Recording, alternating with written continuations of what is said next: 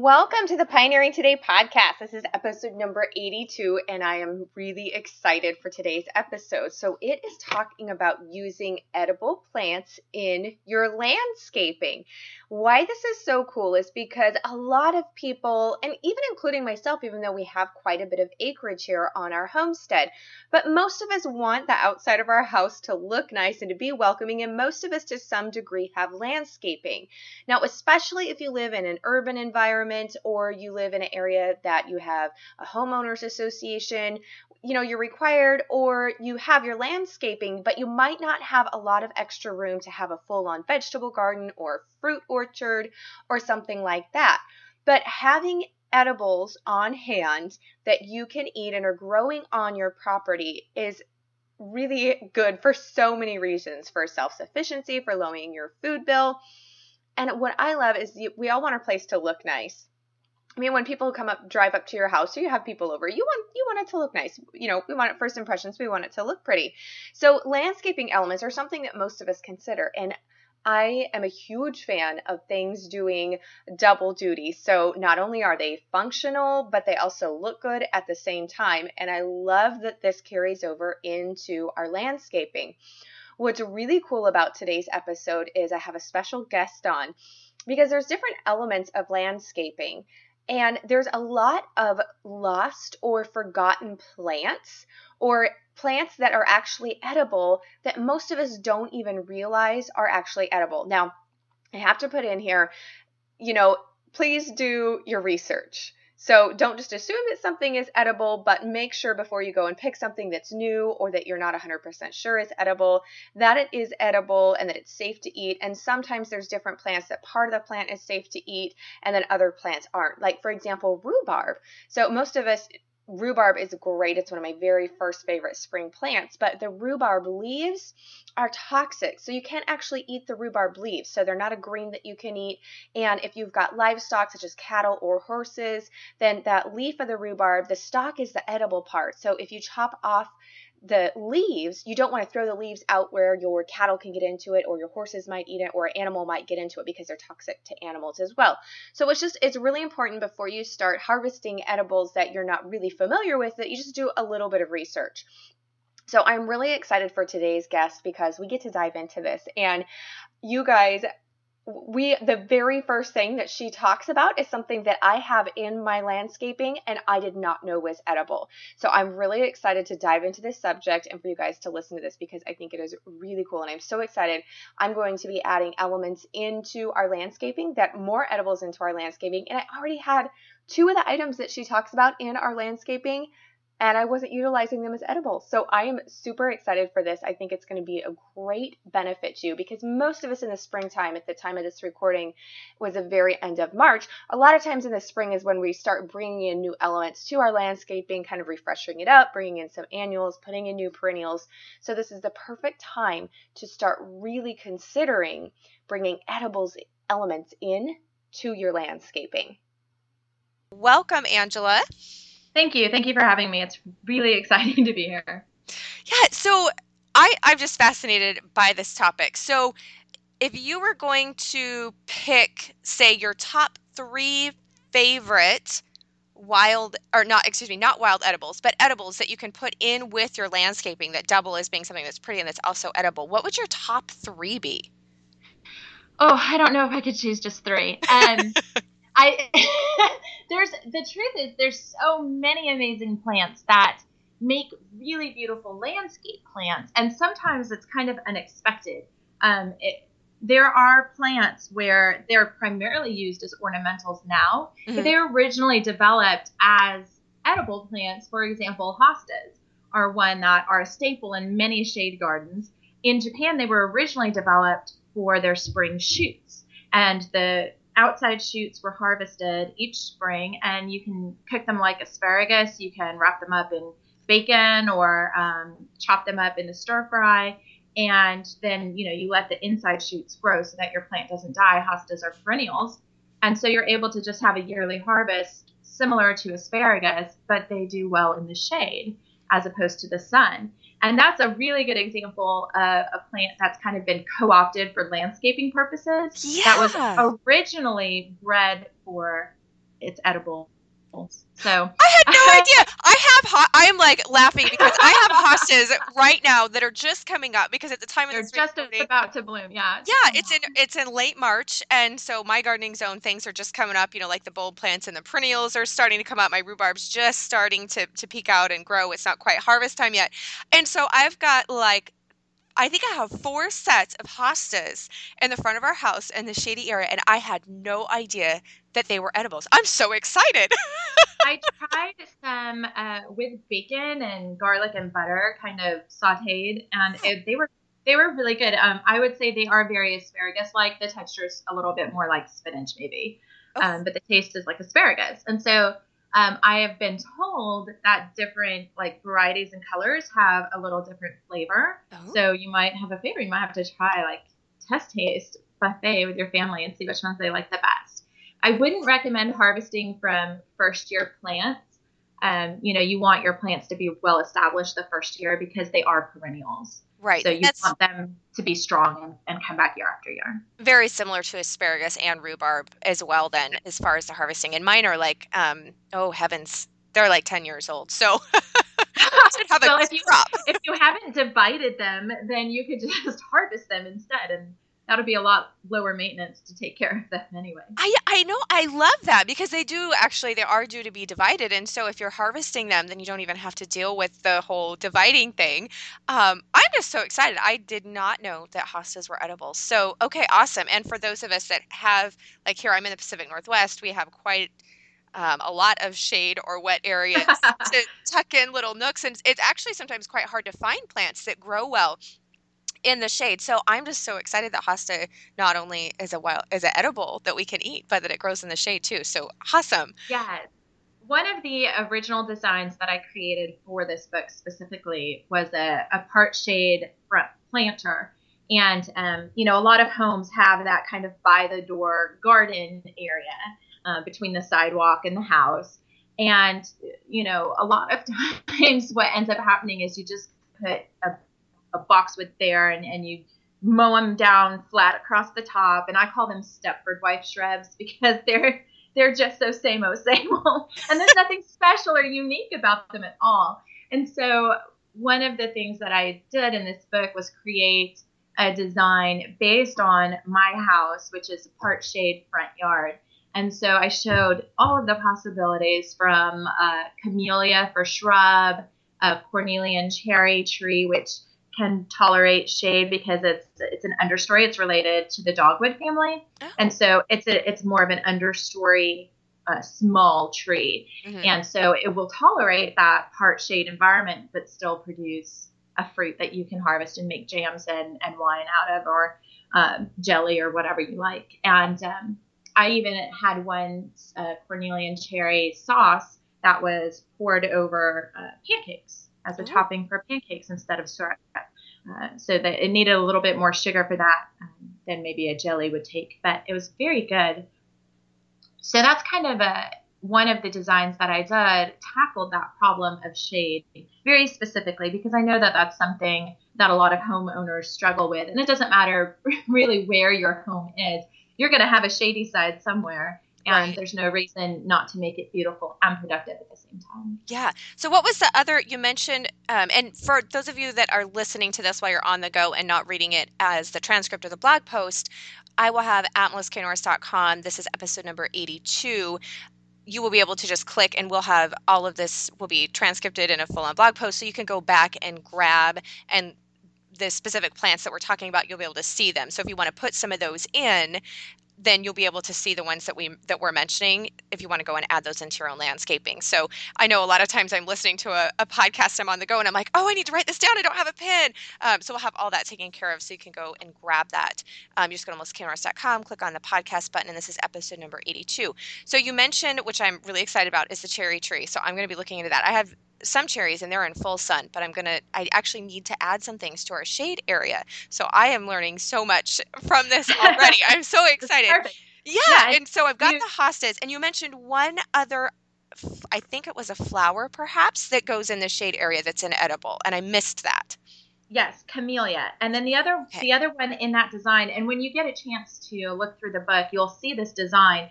All of the designs have kind of a top-down overview of where I place the plants, and then plant by plant, what makes each one special, why I consider it kind of a rock star in the edible landscaping arena, what its benefits are both as a landscape plant, like what makes it beautiful and useful for curb appeal, and also what makes it awesome as an potential edible for you. One that does well in semi-shade is the elderberry shrubs. Okay. And there are recent developments. A native wild elderberry tends to be a little bit overgrown, very shrubby, kind of nondescript green. The flowers are very beautiful and large, but they don't last very long. And so it's really exciting to me. And one of the things that took the most research when I was doing this book was finding specific varieties of edible plants that really do add something very valuable to the landscape. Mm-hmm. Proven Winners has developed an elderberry that is edible, still retains all of its edible qualities, but has a burgundy foliage. Oh. And so it adds this great pop of color. It would contrast really well with like the lime green or variegated hostas. Yeah. And at the same time, you're not losing any of the edible quality. So it's a little bit more contained growth habit. So you're not having to prune it quite as heavily each year. So lower maintenance, that's good. I'm all about low maintenance. I have 5 kids, so I like my gardening to be as simplistic as possible. Amen. But then, yeah. So you're getting all of the benefits of the elderberry plant, but with a variety, choosing one very strategically that is also very beautiful and adds something very valuable to the landscape. Okay, I am so excited because elderberry is one that I've been wanting to put in because elderberry, as I'm sure many of you know, or if not, then you're going to learn something even more fun here, is elderberry has some medicinal purposes, and a lot of people will make some syrups and tonics and whatnot with that to keep in their, natural medicine cabinet. And so it's been one that I've been wanting to put in, and I just haven't done it yet. But the burgundy foliage, I'm so excited. So yeah, I have got to get my hands on a copy of your book because already we're like, 7 minutes in, and I'm like, oh, I want that one. But you will love that first design.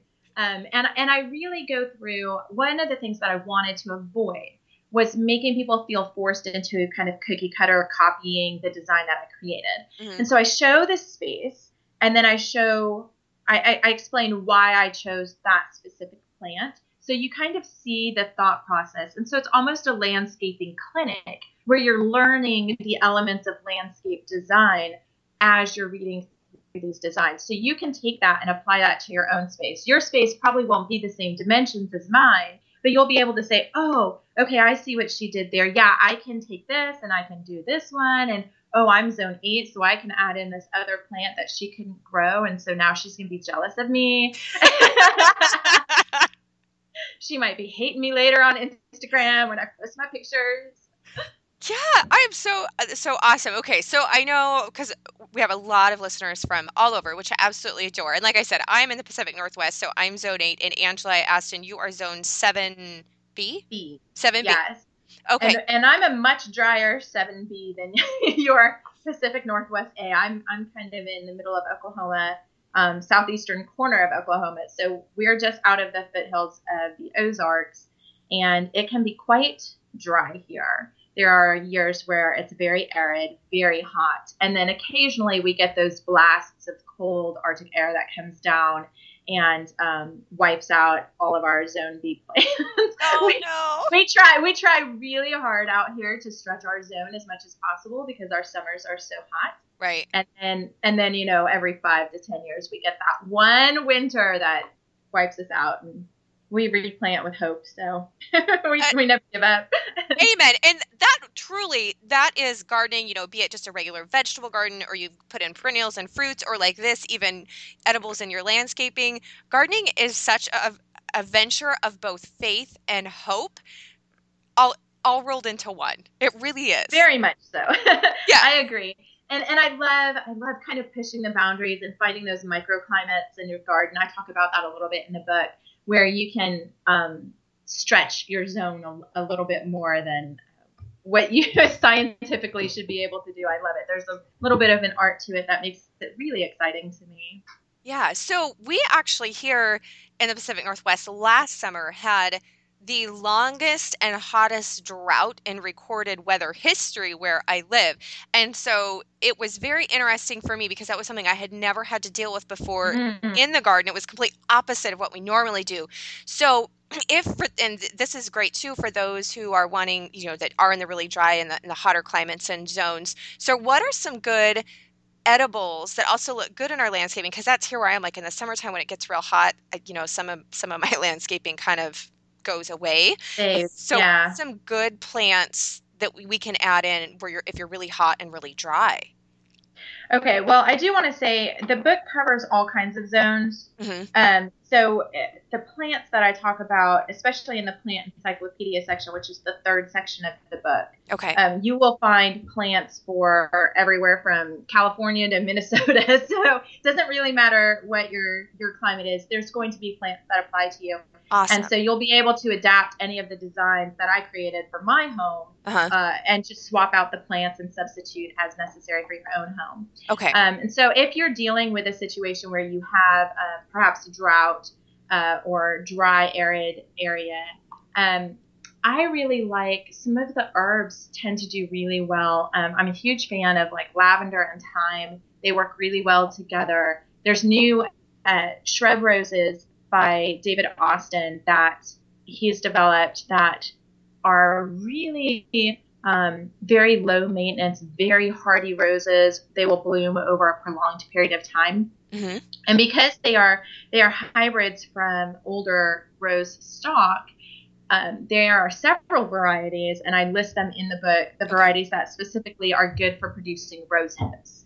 And so you can have the benefit of like these new landscaping roses you see that bloom for long periods of time. They tolerate the heat really well. They're very low maintenance. You don't have to spray them. So if you're gardening organically like I am, you don't have to worry about diseases wiping out your roses because you're not spraying them with chemicals every other week. And so you have that benefit of that type of rose without losing the old world rose hips that many of the heirloom rose varieties would produce, but has been bred out of many of the newer varieties. Yeah. So in the book, one of the things that I did when I went through that plant encyclopedia is I didn't just say, oh, roses are good for edible landscape. I said, these roses, these are the ones that will still produce rose hips. These are the ones that, maybe have a unique foliage pattern or unique color of bloom or grow very dwarf size so you can plant them in odd areas. So one of the things that I tried to do was save people all of that kind of trial and error by actually writing many of the plant companies and saying, okay, this is what I'm doing. I want to include roses because everyone knows, rose hips are a valuable edible fruit that you can produce in your garden and look amazing in the landscape. But I want to make sure that I'm listing varieties that do have good rose hip production. And so they would come back to me and say, okay, these are the best ones from our entire catalog of 100 roses. These are the 5 that have the best rose hip production. And so I could narrow down options for people who are really trying to make this edible landscape work and maximize every potential space that they have. If you want a rose there, great, make it a rose that's going to benefit you down the road. Yeah, so I'm actually going to jump in because I only recently learned, like maybe a couple of years ago, that rose hips, you could actually do things with rose hips. So I'm a little bit late to some of this because where I live, like, my mom, growing up, my mom didn't do herbal treatments and, that kind of a thing. So I'm learning this more as an adult on my own. Yes. And so for those who are like me or, are like, you can eat reduce things what with rose hips so like as far as the harvesting with the rose hips go, can you briefly give us just like a little overview on like how you would harvest the rose hips and then some of the more simpler preparations on how they're edible and what you do to make them edible or how you prepare them? So I haven't used them medicinally yet, but my understanding is they're very high in vitamin C. And so a lot of people will use them in a winter tea. And they'll add them to their tea blends during the winter when you're not getting as many like fresh greens and fruits and veggies from your garden. the harvest kind of slows down. And so they'll use the tea as a way to add that boost of vitamin C, that extra energy during the winter. Awesome. I cheat, okay, because I too am still learning much of this from scratch. There's a reason why my website is called The Untrained Housewife. Amen.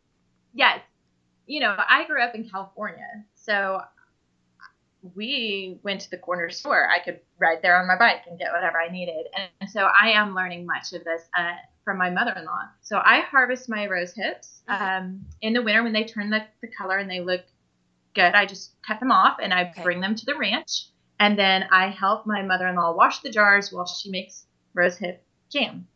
Oh, so you can make jam out of it. See, I didn't even know. Jelly out of it. Okay, it's a really, really pretty kind of crystalline, really pretty jelly. It's like it's not as thick as like a grape jelly or blueberry, so it has a more light, translucent color to it. It's very pretty. And it's a really soft, delicate flavor. So we use it with like shortbread or tea biscuits and, kind of lighter dishes. Yeah. So awesome. You don't get a lot. So it's kind of a special occasion jam that she and I like more than the boys do. So yeah. But I totally cheat. I find somebody who knows what they're doing more than me, and I go hang out at their house. Yes, all the time. That is fabulous. Oh, awesome. Okay, so that's so funny because I do have some roses in our garden, and I get a few rose hips on them, and so I am totally going to be harvesting all those rose hips this year because I have to confess I haven't harvested them in the past because I really wasn't sure exactly what to do with them. Right. It's kind of like on my to-do list. So I'm so excited that you filled that in for me. So now I'm going to be like totally out there making sure those little roses are well taken care of. So that and once those hardier roses are well established, they can be surprisingly drought tolerant. It surprised me when we had our massive drought out here a couple of years ago. I mean, we had like over 60 days of triple figure weather. It was not good. And my roses came through it. I lost a red bud tree, but my roses came through it okay. So, I had a little bit of dieback, but you just cut off those old canes. You prune them in the late winter, early spring. When you see which ones have died and which ones are still alive, you just prune out the dead wood, and they came back better than ever. So I was surprised. I think some of the newer varieties have been bred for hardiness and tolerance and low maintenance. Mm-hmm. And so people tend to think of roses as being very fussy. Yeah. But I like the newer varieties that are low maintenance. And then, like I said, the ones that are based on some of the heirloom varieties in their ancestry still produce amazing rose hips and very fragrant. And so that's just an added bonus to me. Yeah. One of the designs that I have is a fruit and herb corner. Ooh. So it's kind of like a backyard corner with 3 fruit trees and then the herbs around, and roses banked on one side and raspberries and blackberries banked on the other side of the yard. And so, I like incorporating the roses, and to me, roses and lavender with thyme as a ground cover, it's just a gorgeous kind of cottage garden feel combination that is just so pretty. And even with our hot weather out here, we can make it work. So yeah, no, I'm really excited because I'm very passionate about heirloom seeds. I taught, heirloom gardening is one of my passions, and I go a lot into, and our entire garden, vegetable garden and everything, it's all heirloom. We seed save and that. So I love like you're talking about some of those older roses that they've bred them from those base of the heirloom ones, so we kind of get the best of both worlds. And I love the vintage. I love vintagey plants, and I love discovering lost things. And so with the hostas and stuff, I'm like, oh my goodness, I didn't even know that. So I love discovering and bringing to light for myself, not just myself, but then, for other people as well, these little nuggets of things that, is so easily lost. And so I'm so excited that we get to Oh, talk about this and yeah, bring this light, because I'm learning things that I didn't know. So, and I love. and some of them are amazing plants that are completely gorgeous. And one of them that comes to mind, it's a pole bean, and the name eludes me because it's a foreign, it's an Italian name, and but it's an heirloom variety that you wouldn't necessarily find in the grocery store. But it has beautiful purple pods, and the veins of the plant and the stems of the plant are kind of burgundy. And so if you put it up a vertical accent, maybe combine it with nasturtiums. I mean, you just have this gorgeous combination of like cream or yellow or orange nasturtiums with this burgundy and dark green bean plant. Yeah. I mean, you could put any bean on a tower, Right. right? And it's going to look okay. But if you put something that has these gorgeous heart-shaped leaves and this beautiful burgundy stems that contrasts with what you're doing, that just adds like, just that little extra kind of sparkle to the Yes. landscape. So Anytime you can do a contrast like that, it's beautiful. But it's an heirloom variety that, I got through my research with Baker Creek Seeds, reached out to them, and they gave me some great ideas of, varieties that are hundreds of years old, but Yeah. still have incredible value in today's modern landscape. So and I'm so excited about that, because we have, which is why I love heirloom, and I know. I love mixing what you wouldn't necessarily think, because how many times have you thought of actually using a pole bean in part of your landscape? I mean, that's not something that you normally would see in a potted plant or on a trellis as part of the actual landscaping. But like you said, if you're using a variety, and that's what the beauty of heirlooms is, because there's so much different variety that you get in color and flavor, and just so much compared to what we're used to seeing on the grocery store shelves, or with the hybrids.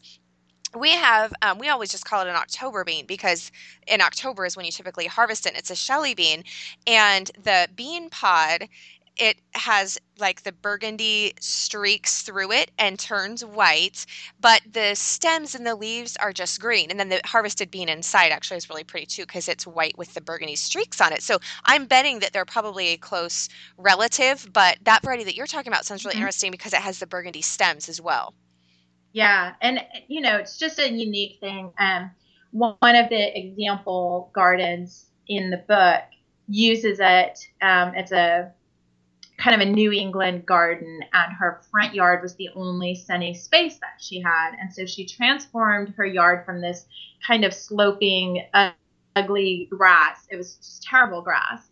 Of course, it's a New England house, and so very cottage style home, very beautiful New England home, much different climate than mine. And then you see the before picture in the book, and then you see the after picture, and she's got this really cool symmetrical shapes from the plants that she has on one side versus the other side, so you can walk down the pathway and then see the two dimensions. And then growing up the trellis is this beautiful pole bean, and it really is just lovely. And like you said, there's seasons where certain plants kind of fade. Maybe they were cool season annuals or cool season perennials, and so they've bloomed in the spring and then they just die out in the summer. Mm-hmm. Well, you can take a potted plant with these pole beans that you've started in the spring somewhere else, bring that into your front yard or into your accent place, put it where your other plants have started to die out, and all of a sudden now your landscape is just perked back up. Yeah, I love planting in containers because you can bring plants in seasonally as you need to add this accent of color wherever you want it, and really elevate those plants to eye level, which just creates that much more interest. Yeah. Well, and like you mentioned too, the nasturtiums with the pole beans, and nasturtiums were actually, when I was little, it was one of the few edible plants besides our vegetable garden, because we grew a large vegetable garden and all that. But as far as in the flower beds, my mom, every summer, I would had my own little tiny flower garden in the yard, and I could plant in it, like essentially whatever I wanted, she would let me plant in it. And I always did nasturtiums. And then I always, with great delight, when the neighborhood kids would come over and be like, you can eat this one. And they'd be like, no, yeah. And, then I would, of course, watch this and show. Great drama. Right. Yes. Yeah. That was our drama back then. But yeah, the nasturtiums are great because they're such a inexpensive. You can just plant them by seed. They're not fussy. You can just kind of grow them anywhere. You can grow them in the ground or in plants. And so I'm really glad that you mentioned nasturtiums because those are one of my favorites, and probably just because I learned at an early age that they were edible. So they are really awesome, and they're available in such a wide variety of colors that it's great if you just need a splash of color somewhere. You can put them in hanging baskets or portrails, or like you said, tuck them in kind of around other plants and let them ramble like a ground cover. It's just really, really fun. They're a fun plant to tuck in kind of into any space.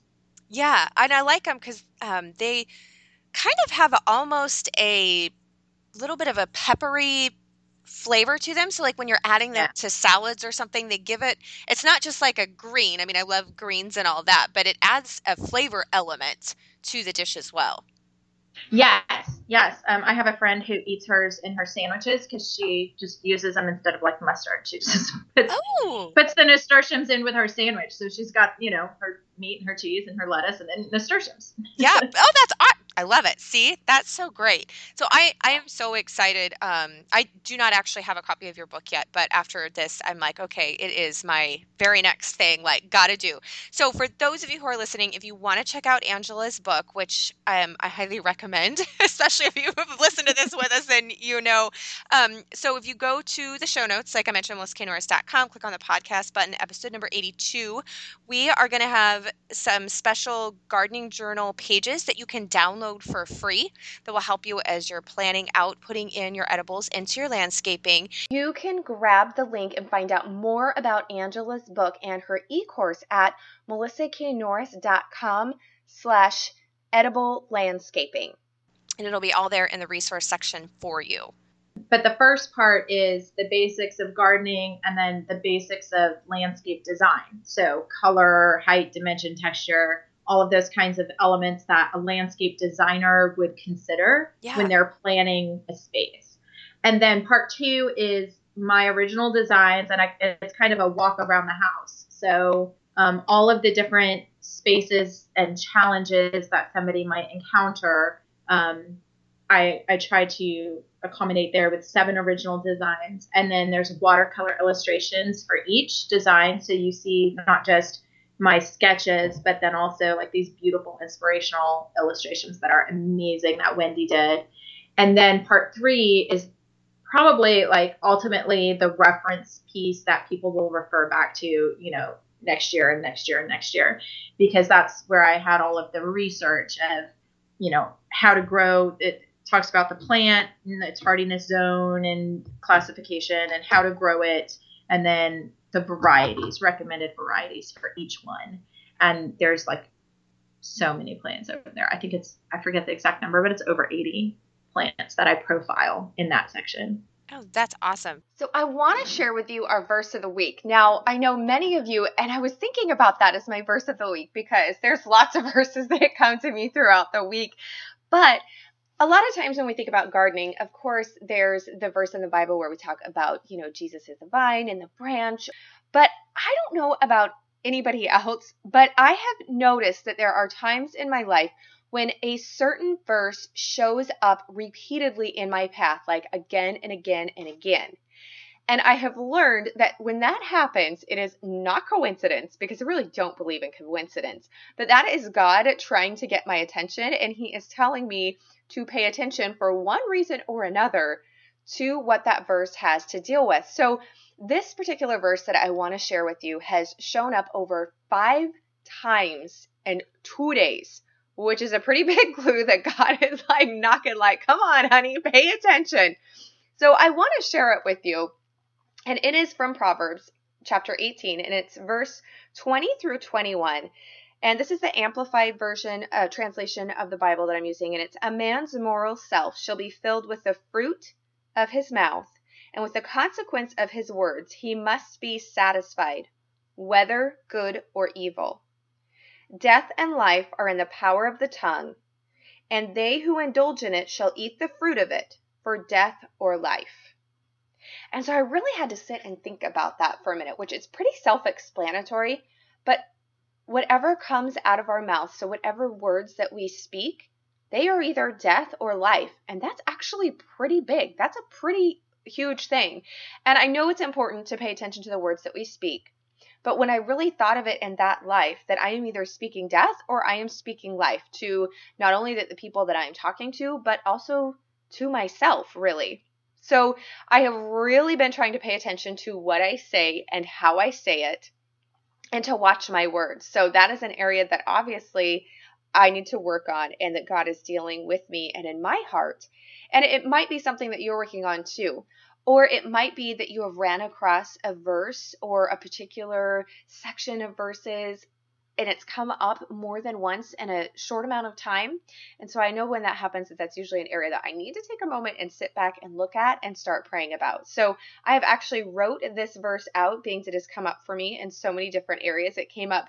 I do 2 different Bible studies. One is a Bible study that I do locally in our neighborhood. And then I also do a personal Bible study. And it happened to be in both Bible studies that it came up. And then I was listening to a podcast online and it came up in that. And then it came up in another book that I was reading. And I'm like, wow, within 2 days. So this is a verse that I'm working and really reflecting on and applying in my life. So thank you so much for joining me. I hope that you have a great day. And until next time on the Pioneering Today podcast.